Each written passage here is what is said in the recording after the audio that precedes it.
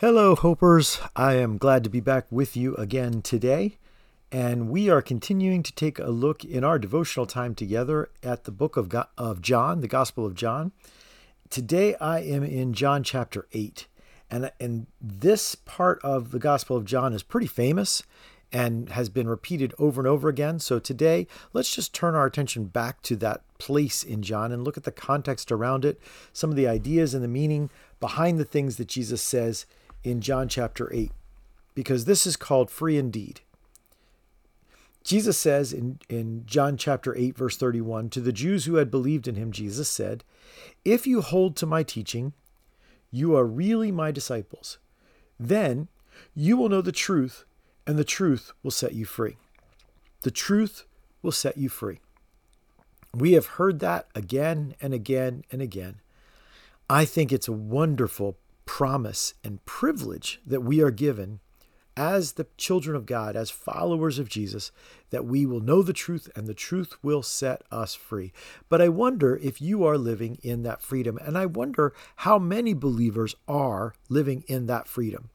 How often we say those words, but the reality of our lives is that we still live slaves, which is the contrast Jesus brings later on. You will know the truth and the truth will set you free. But he begins by saying, if you hold to my teaching, that implies that Jesus' teaching is something we have to deliberately hold on to, almost as though it will slip out of our hands if we're not careful, if we're not intentional about holding on to it. I think that's the problem in most Christians who say that they are free or believe that Jesus will bring them free and let them be free indeed, but they don't understand because they're blind to it because they've slipped away from really what Jesus teaches into some mindsets that they've picked up from other places. These folks had picked up some mindsets from other places other than Jesus as well. And so it continues in verse 33, they answered him, "We are Abraham's descendants and have never been slaves of anyone. How can you say that we shall be set free?" Of course, they thought that it was an issue of DNA, it was an issue of history, it was an issue of skill, it was an issue of freedom in this life. Jesus says to them, you will be free. If you know the truth will set you free. And they say, well, we don't need to be free. We already are free. They defined freedom as the ability for us to manage our lives how we want. We have a pedigree. We are from Abraham, and our lives, our history, we have not been enslaved. We get up when we think we should. We do the things we want to do. We run our own businesses. We have the right DNA. We have the right religion. We see ourselves as free, and therefore we are free. And yet Jesus is about to show them that they are not free at all. Believers, I do not want us to be people who say that we are free and then live as slaves, just like these people. Jesus goes on in verse 34 and says, "Verily I say to you, everyone who sins is a slave to sin. Now a slave has no permanent place in the family, but a son belongs to it forever. So if the Son sets you free, you will be free indeed." Jesus says you want freedom, or you think you're free. You're actually, if you are entangled in sin, if you are not a son, you are a slave, and you are a slave to sin.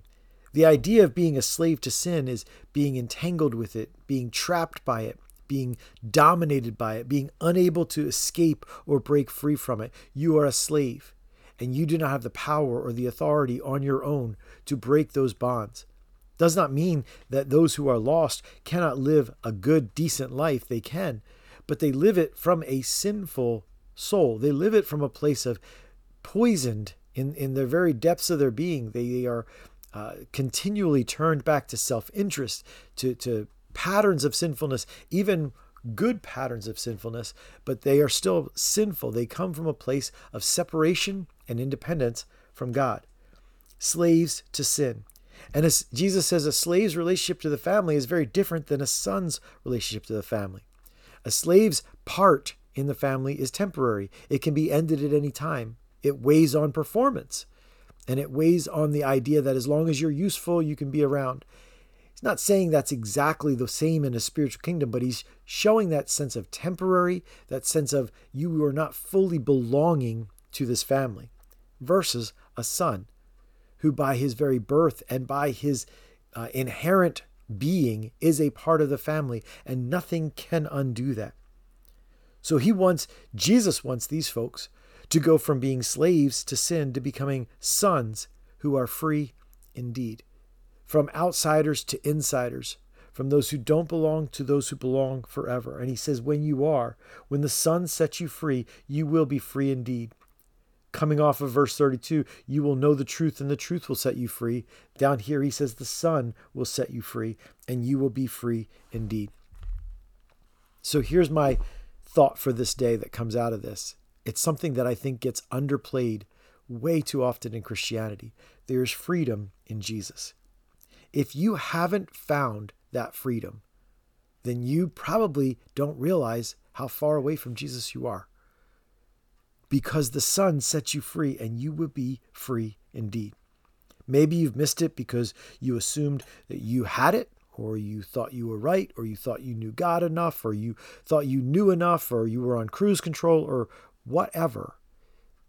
The fruit of knowing the Son and belonging to him is that you are free indeed. That fruit reminds us or maybe exposes to us where we stand with the Son, because we should be, and we are as children of God, free from sin. There is power in Jesus to free us from sin. And I'm talking about not just little sins, little white lies or little fits of anger. I'm talking about addiction. I'm talking about freedom from pride, freedom from greed, freedom from lust, freedom from hatred, freedom from holding grudges and bitterness, freedom from shame, freedom from guilt. I'm talking about real transformational freedom that is our birthright as the children of God. You will know the Son. You will know the truth. The truth will set you free, and you will be free indeed. Boy, let's try to understand and to pursue this freedom that we have been given through Jesus. Let's ask the Lord to show us where we have missed it or where we have lost our grip on it. We haven't held to his teaching somewhere. Let's ask God to show us the freedom we've been given in Jesus so that we can live in it and be sons who are free indeed.